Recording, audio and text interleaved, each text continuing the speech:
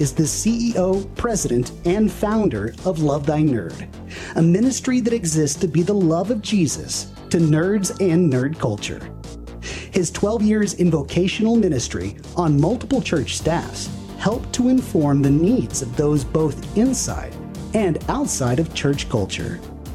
Having been a nerd culture missionary since 2012, Bubba seeks to connect those with the common mission of making a difference in nerd culture for the cause of Christ. Please welcome Bubba Stallcup to the Nerd Culture Ministry Summit. Hey, my name is Bubba Stallcup. I'm the CEO, president, and founder of this tiny organization called Love Thy Nerd that has a really simple mission statement, and that is to be the love of Jesus to nerds and nerd culture. And it is specifically vague. We do that on purpose so that we can move in ways that God calls us to move in the areas that he has called us to move in. And so over the next couple of minutes here, we're going to be talking a little bit how we do that, how the pandemic, how COVID changed a lot of stuff for us. We were in a space that we had no business being in, but we found ourselves in every single day. And we were able to share that with different people all over the world. We're going to talk about a project called Developing Digital Disciples that we partnered with Satellite Gaming in the Pacific Northwest, Jamie Harris and his crew out there, and also UYWI, Urban Youth Workers Institute. And you've heard a lot over the last couple of talks about a little thing called the pandemic that happened around 2020. My personal story is that I became a full-time nerd culture missionary just mere months before the whole pandemic hit. And so that meant that I was leaving my job here at this church. You guys are at my church right now. This is where I served for 8.5 years, okay? I was technology director here for all of that time. And so I was leaving the security of a paycheck. I was leaving the security of, benefits and, all sorts of good stuff that come with jobs, because God had called me to do something else, something a little bit more radical, something that was a little bit more in my wheelhouse, maybe. Not that I'm not good at those other things, but when God calls us to do something, we have to move in that direction. So in October of 2019, that's when I decided that this was going to be the best time to move on. And I did, and it became the most difficult thing that I'd ever done. It was actually pretty good for the first couple of months, and then about February, March rolled around, and then it was completely different. I was actually at a convention where was it? Where's the Pepperdine? Reno. No, I wasn't in Austin. No, I was in Reno, which I don't recommend. It's just a weird place to be. But I was in Reno at a Gamma fair for board games and like industry stuff. And I remember people from Poland being there and that had flown in from across the pond, and they're like, we have to leave right now. And some of them left just in time to get home and be like quarantined away from their families for 4 weeks at that point, because it was just getting started. Nobody knew it was happening.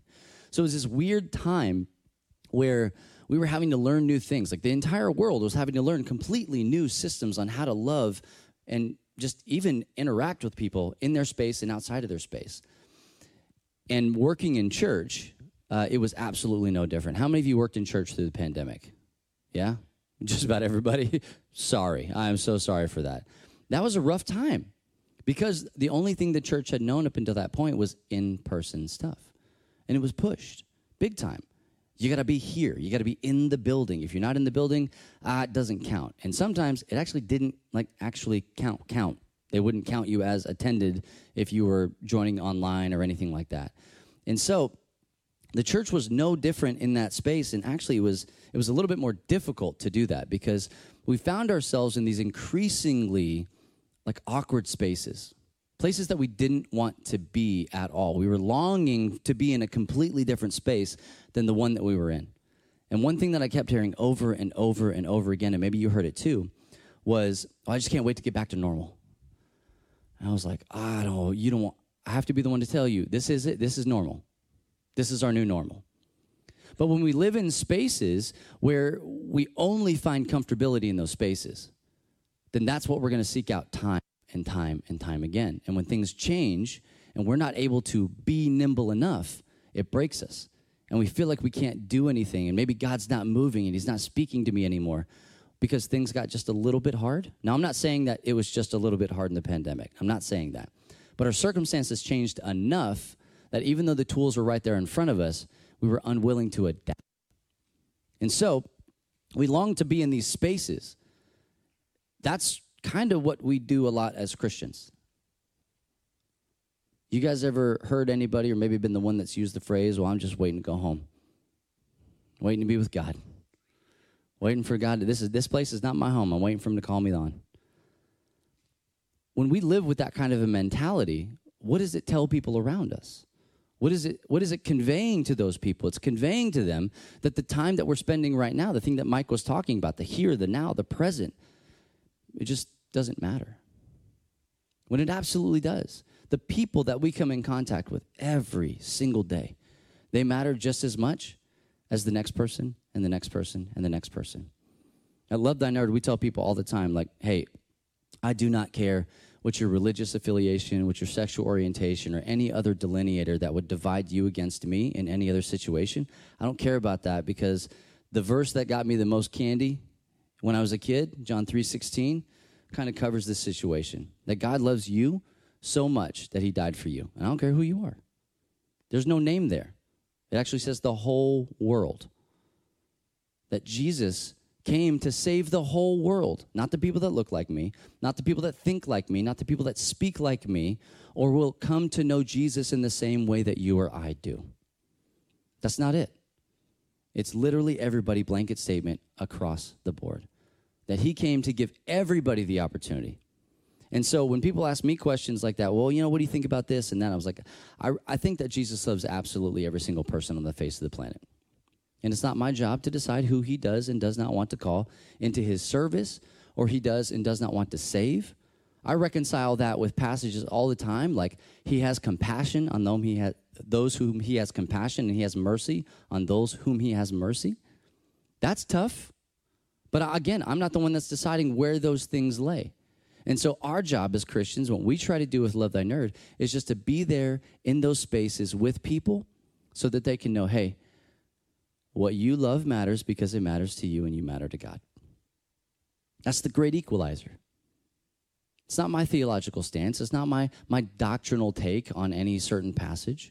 I know that my God loves you fiercely, and he desires to have a relationship with you even if you don't with him. So he will continue to call you over and over and over again. And if that is with me, then that's where we'll be. So we realized that there was this dichotomy, right? There was this longing to be in a completely different space from the church. While we over at Love Thy Nerd, it's like, shoot, man, most of the time that we're hanging out with people, it's online. Because we might meet people. You saw a picture from Gen Con that Zach showed. We might meet somebody when we're hanging out with 60,000 of our closest friends in Indianapolis, okay? And we don't get to actually see them again for a whole nother year. How are we supposed to continue the relationship if I only see somebody once a year? If I'm only talking to somebody once a year? That's a Facebook friend. That's an acquaintance. That's not a relationship. But what we found is that's not completely dissimilar to how a lot of us have relationships with Jesus. We think that once a week with a pastor on a stage is just enough. I got what I needed. But it's not. And so we're finding ways to use digital spaces to create digital disciples. And I know that so many of you are already doing that. You're finding ways to engage in all this stuff. But if we are not willing and able to adapt to the circumstances that surround us, we'll die. Take Zoom for an example. How many of you knew Zoom existed before the pandemic? Yeah, how many of you are in the business world that raised your hand, right? Like, that's kind of what it was. That's all that it was a way for professionals to talk to one another, because they already have people like in Japan and the United States and maybe UK. Zoom was not ready for the influx that happened, but they were the first to adapt. And because of that, how many of you now have a Zoom account? Yeah, more than the last set of hands that were raised. And so that's the thing. And it actually caused other people in the industry to follow suit with that. The reason we have Discord and the way that we have Discord, the reason we have like Google Chats and the way that we have like Microsoft Teams and all that was pushed because people needed to meet in a space. There was something that needed to change. There was something that needed to be adapted. And it only took one company to say, we're going to do it, and we're going to take the market share, for everybody else to go, well, but not the whole market share, though. So you guys being here, this is early adopter stuff. I've been doing it for 10 years. Magnus, how long you been doing it, man? Yeah, 21 total, 14 at Riot alone, right? Like Christians in the gaming space is not new. But this stuff rising to the top, organizations, people talking about it, being vocal about it, drawing people into D&D games, that's been happening all behind the scenes. And so what we're trying to do right here with Nerd Culture Ministry Summit is give you an opportunity to step out of the shadows, because you don't need to be there. The people are there. You heard the statistics. Dude, Susie gave you a statistic in the first keynote. That is an old statistic. That's a statistic from 2020. He said 3.02 billion gamers. 3.09? It's 3.2 billion gamers now. That's the most recent statistic that we have. The crazy thing about that statistic is when you marry it with how many Christians there are on the planet. 2.6 is the most conservative number that we have right now. 2.6 billion Christians, according to census data. You guys know how census data works? Hey, are you a Christian? Yeah, I think my grandma went to church one time, or yeah, I was raised Catholic, or yeah, I think I got a cross hanging on my wall. Yeah, I think I'm Christian, yeah. The way that they get the number of gamers is by stuff that Wes understands, and I don't. Unique logins, data that has no agenda, stuff like that. And that's just video gamers. It's not even logging anything else. It's just logging the hard data of when you click sign in or download. So you've got this massive dichotomy that says, hey, the people absolutely are sitting in your pews, Mr. and Miss Pastor, Miss Deacon, whatever. They're in your congregation. Why would you not go after them? It almost seems irresponsible to not, right? But having been in the church, I know that the last thing that we need, the last thing that pastors need, is for somebody to go, hey, you should start this ministry. Yeah. Has that worked for a whole lot of people? I kid you not, man. We've had some pretty crazy stuff. We've had people that have come into this church. I've got somebody from our staff sitting over there, so maybe he'll laugh about this, that would come in and go, hey, we need to start a handbag ministry. What does that mean? I don't even know what to do with that. But we did it, and it doesn't exist anymore because there was no sustainability in it. And so the thought process is, what can we do to help equip other people? What can we do to equip you? What can Love Thy Nerd, what can Nerd Culture Ministry Summit and Lux Digital Church do together that we could not do apart to help empower and encourage you all to go and be effective and love the nerds better in your space than you did before you came? So this is something that we, like I said, developed with UYWI. And I promise we're going to get into it. And it's actually pretty simple. Hence the preamble, hence all of that stuff. It is not difficult, and it breaks down into 4 easy things that you can do. And the very first thing is to find affinity. You guys know what affinity means? Affinity is, what's the thing they like? What's the thing that draws them out? What's the thing that people naturally gravitate to without you having to poke them and push them into a corner? They're always going to want to do that. Mark told you, for him, it's D&D. Strip everything else away. It's D&D. This affinity can also be found when I'm talking to people and they're like, well, what's a nerd? What exactly is a nerd?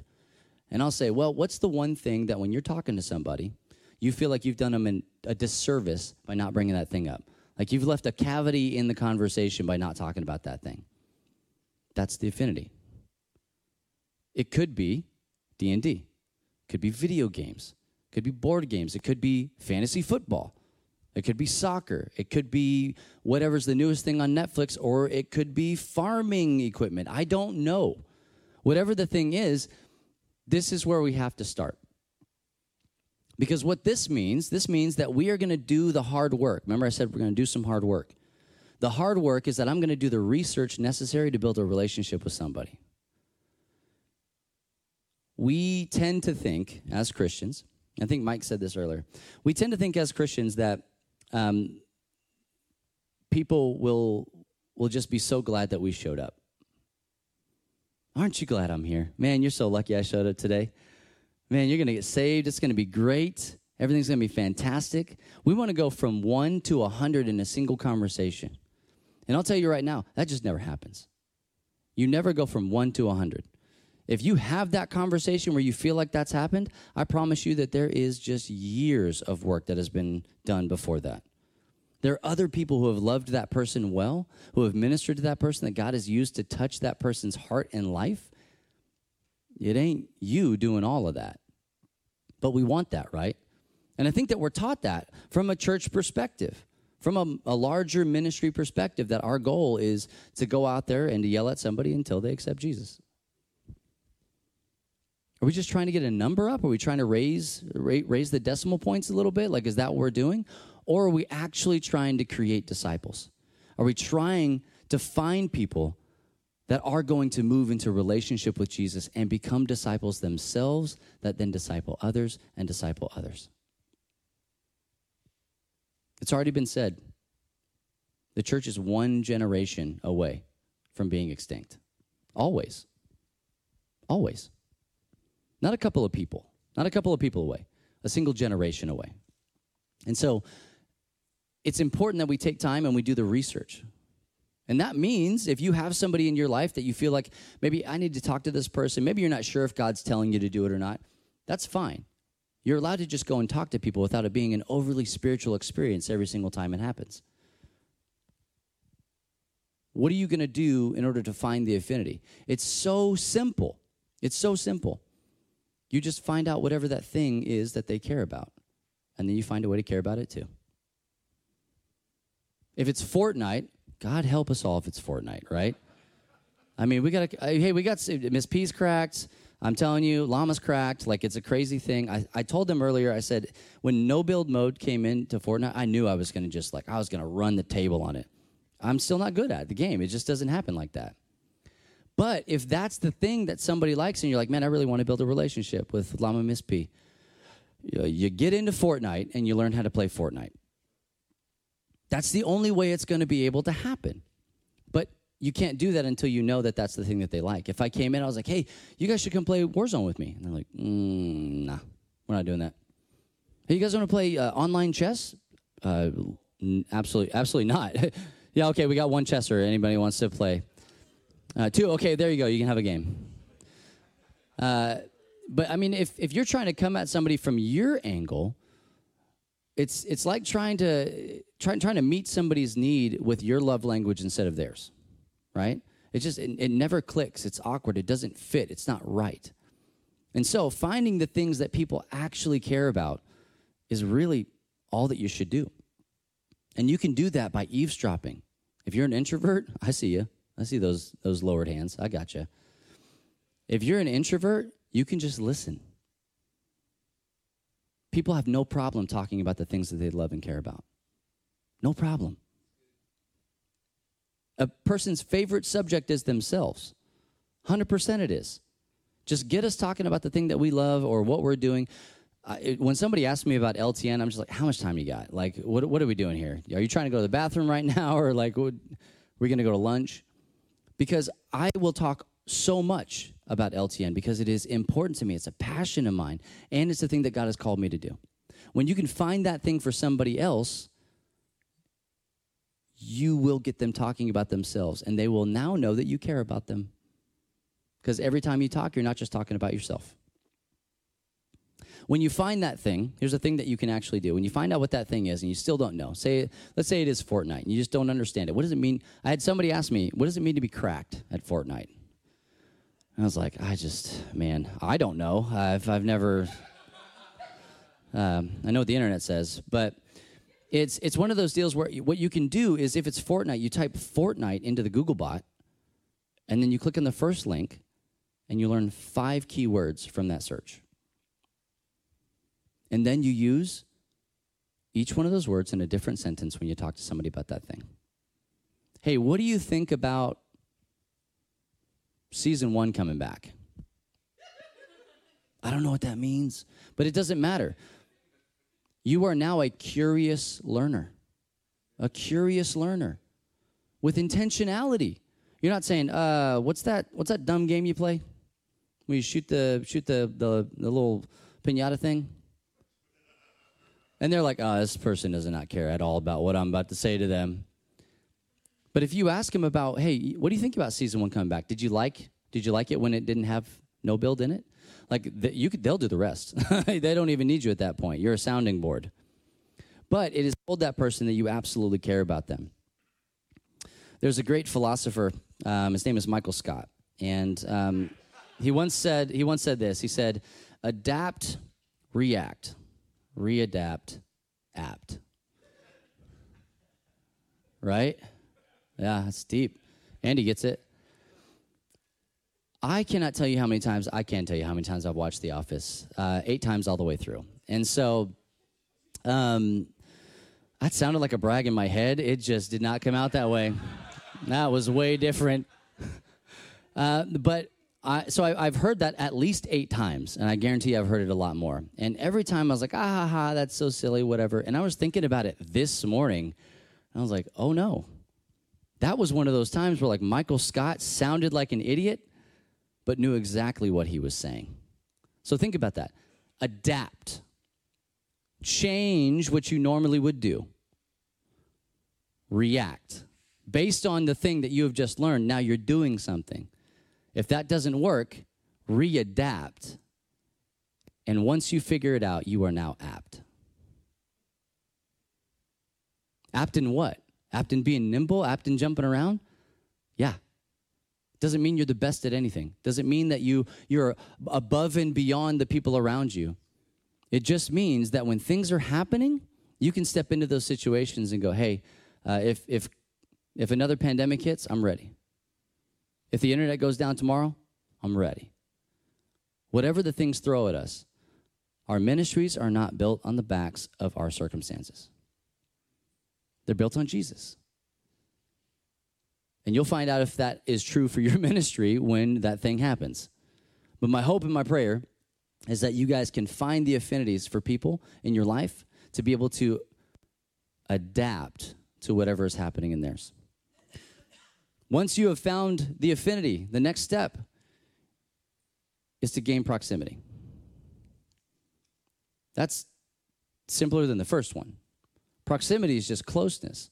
So I've learned all the things that I need to know about Fortnite, but if I just have that information, all I do is retain that information, and I never get close to anybody long enough to use it, then what's the point of having the information? Again, I step back and I use my church mindset, and I'm like, man, we've been doing that for a very long time.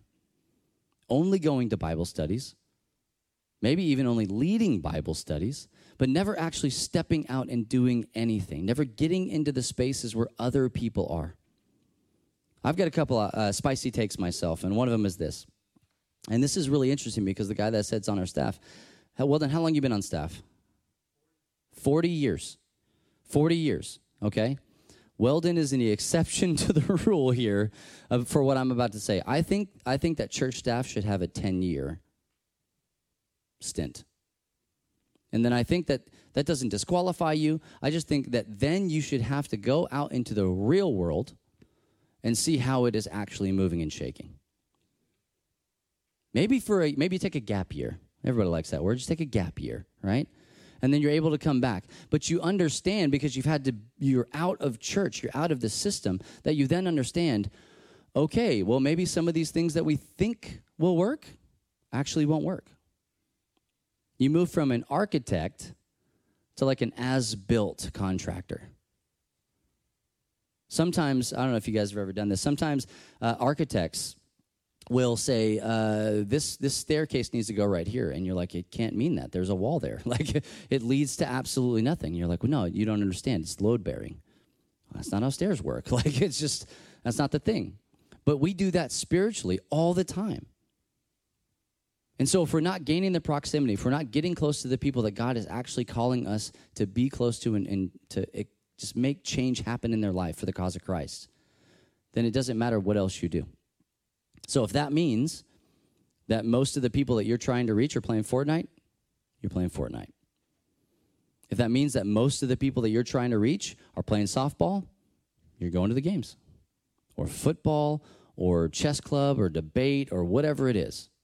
If most of your people are hanging out every Thursday night at the Denny's, go to the Denny's. Be where they are. Create and gain proximity, because they don't care that you exist somewhere else. A lot of times what we do at the church is we try to draw them into our space. Hey, we made this building. Come on. And we have this field of dreams mentality that if you build it, they will come. And we've built a couple of buildings. And if you build it, they will visit. And if they don't like what they see, they'll leave. And the same is true for your digital spaces as well.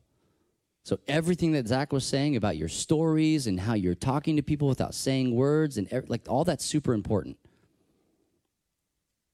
But it is even more important when you leave those spaces and go to the places where other people are. Because again, it's all about showing people that you care about them enough to build a relationship in their spaces. So we've heard a lot about the woman at the well, the Samaritan woman at the well. And I'm so mad that everybody used that story because it's one of my favorite ones. It's what we built LTN kind of around. What Jesus did not do, I won't belabor that because we've already talked about it. What Jesus did not do was stand on the outside of where the well was in Samaria and say, hey, lady, come over here. He didn't do that. He went to her, to the well. Jesus had already done his homework. He had already found the affinity. He knew what was going on. He knew that she had to be at that well. He knew what time she had to be at that well. He knew everything he needed to know about her in order to make the move that he was going to make. And so he then started to gain proximity. Jesus, for 1,000 reasons, should never have been there. Culturally, contextually, spiritually, all that stuff. He should never have been there. That was just not a thing that happened. But he went anyway because he knew that that was where he needed to be in order to meet her needs. And he did. And her life was forever changed. And so we at LTN use that principle. We call it the woman at the well principle. Scar was talking about it earlier. He said, sometimes you just want to be where the people are. We call that the Ariel principle. I want to be where the people are. It's a Little Mermaid thing. Yeah. I don't want to sing too much. We'll get, a strike or something. But you can do a lot of things to gain proximity. But the first thing you have to do is take the step out of the space that you're in. And sometimes that's the hardest thing to do. It's uncomfortable. We have systems here that we like. We have things here that we like. Once you're able to do that, you move on to the next thing, which is you actually start to grow in influence. Influence is a tricky one, right? Because we think that influence is, well, I'm gonna say something, and then people are they're gonna do what I say, or I'm gonna tell them to buy a product, and then they're gonna buy that product, and I'm gonna get a 0.05 kickback, and man, I'm gonna retire. We think that's what influence means. As Christians, we should be influencing people. Craig Groeschel says this all the time. He says, everybody wins when a leader gets better. Everybody wins when a leader gets better. And you are all leaders. And I like to say everybody has influence, but not everybody should. It's one of those things, man. Like some people skip spots in the line. Some people move straight to grow influence without having any of the work done to find the affinity or gaining any of the proximity. And when that happens, the system breaks. It absolutely breaks. It crumbles right in front of you. But if you can do the things in order, what are they like? All right, I'm going to learn about it. Where are they at? Okay, I'm going to go there. All right, now I'm growing in influence is not just I've done the two things, now I get the influence. This is a process. Now you're spending time with them. Now they understand that you care about the things that they care about. And you're not just showing up at the times that are convenient for you. Somebody's sending you a Discord message at 10:58 p.m. asking if you want to hop into a lobby. And then you have a hard decision to make.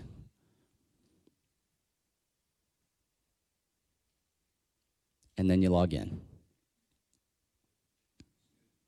And if you've ever done that, if that's ever been your scenario, your situation, you know that logging in at that almost 11 o'clock hour when you're trying to go to bed, those are some of the best conversations, the sweetest times that you'll ever have with another human being, because they're tired, you're tired, and when that happens, guards are down. And you can be real, and people are people. It's not about convenience. Again, we talked about comfortability at the top of this. It's not what it's about. It's about finding ways to love people in the spaces where they are. And when you do that, it unlocks this magical box that is, the lock on that is that people are just not going to care at all about the things you have to say until they know that you care about them. And once you can show that, and you're not lying about it, you're not like, it's not a front. They can actually see, wow, this person cares about me. This person has asked me every week for the last 8 weeks how I'm doing. And they actually care how I'm doing. If you ask somebody how they're doing and they say fine, you should say, how you really doing? And watch them. Watch them squirm a little bit. Like, oh, what do you mean? Like, I could have just said nothing. Like that, it actually does more harm for me to ask you how you're doing and not to care.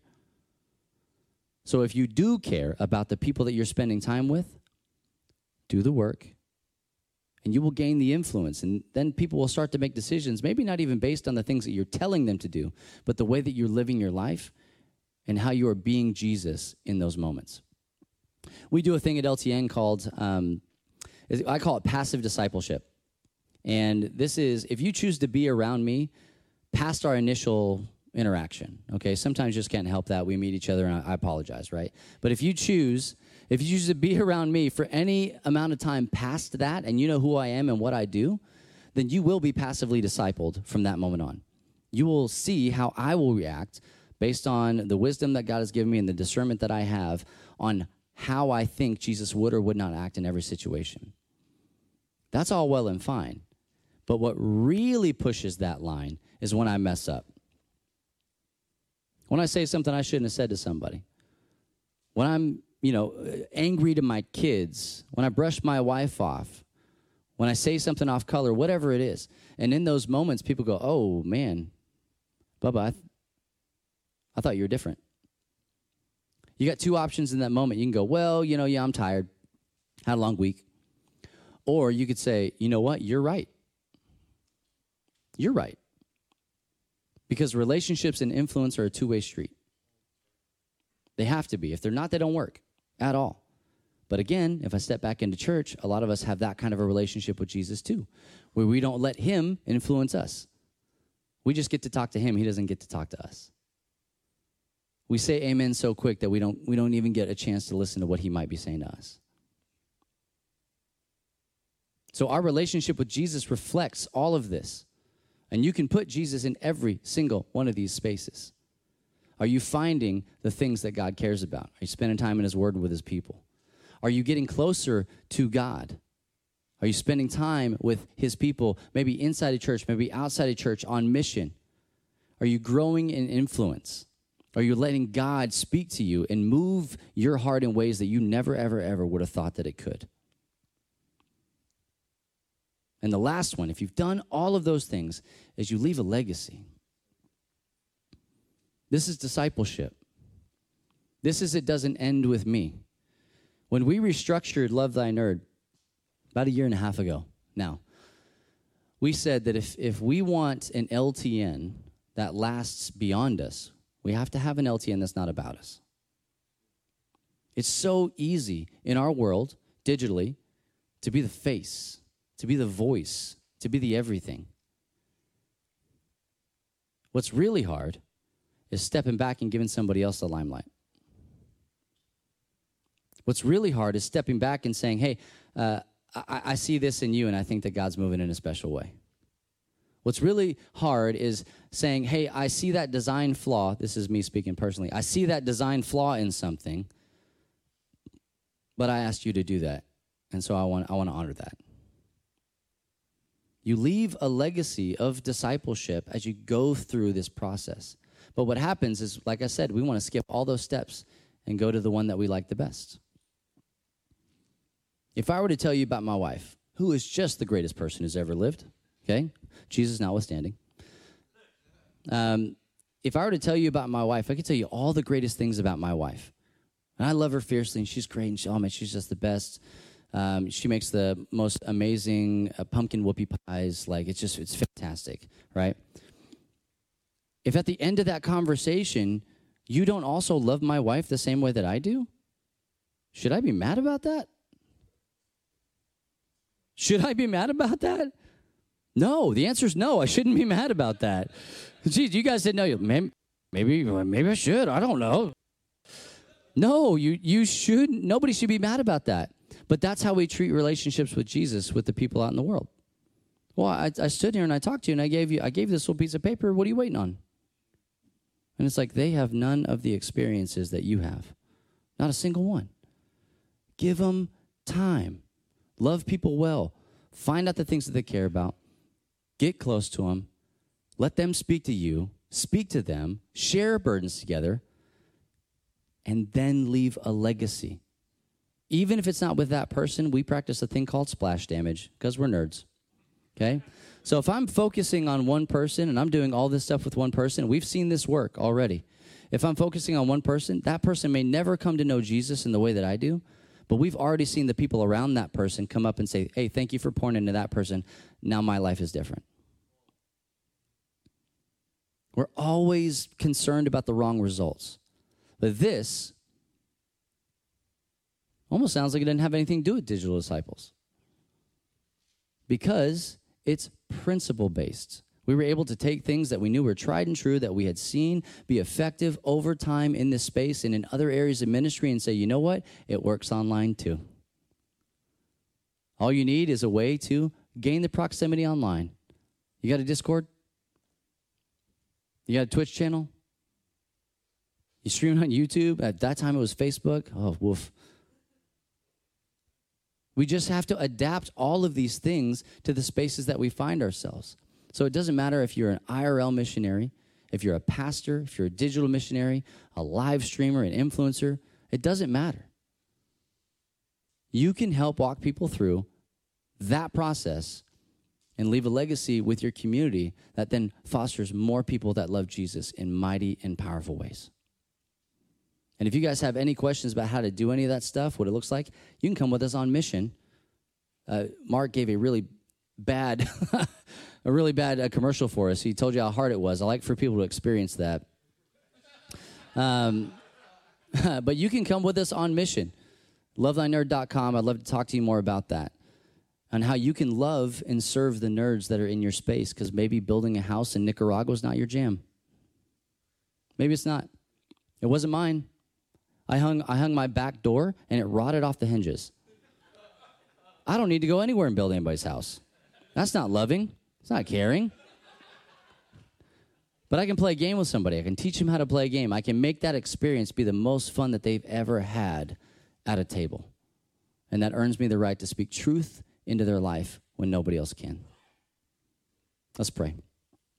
God, we love you, and we thank you for all of the things that you do in our life. We thank you for the time that you spend with us and that you let us spend with you. And we thank you for the influence that you have in our lives. And God, we just ask that you would teach us some small way how to take this from this place here to exactly where you want us to be. I don't know where that is. I have no idea where that is. But God, I want you to show it to us. I want you to help us understand where you are calling us to. Thank you for these people. Thank you for their hearts and their desire to be part of something that is much, much, much bigger than themselves. Pray this in your name, Jesus.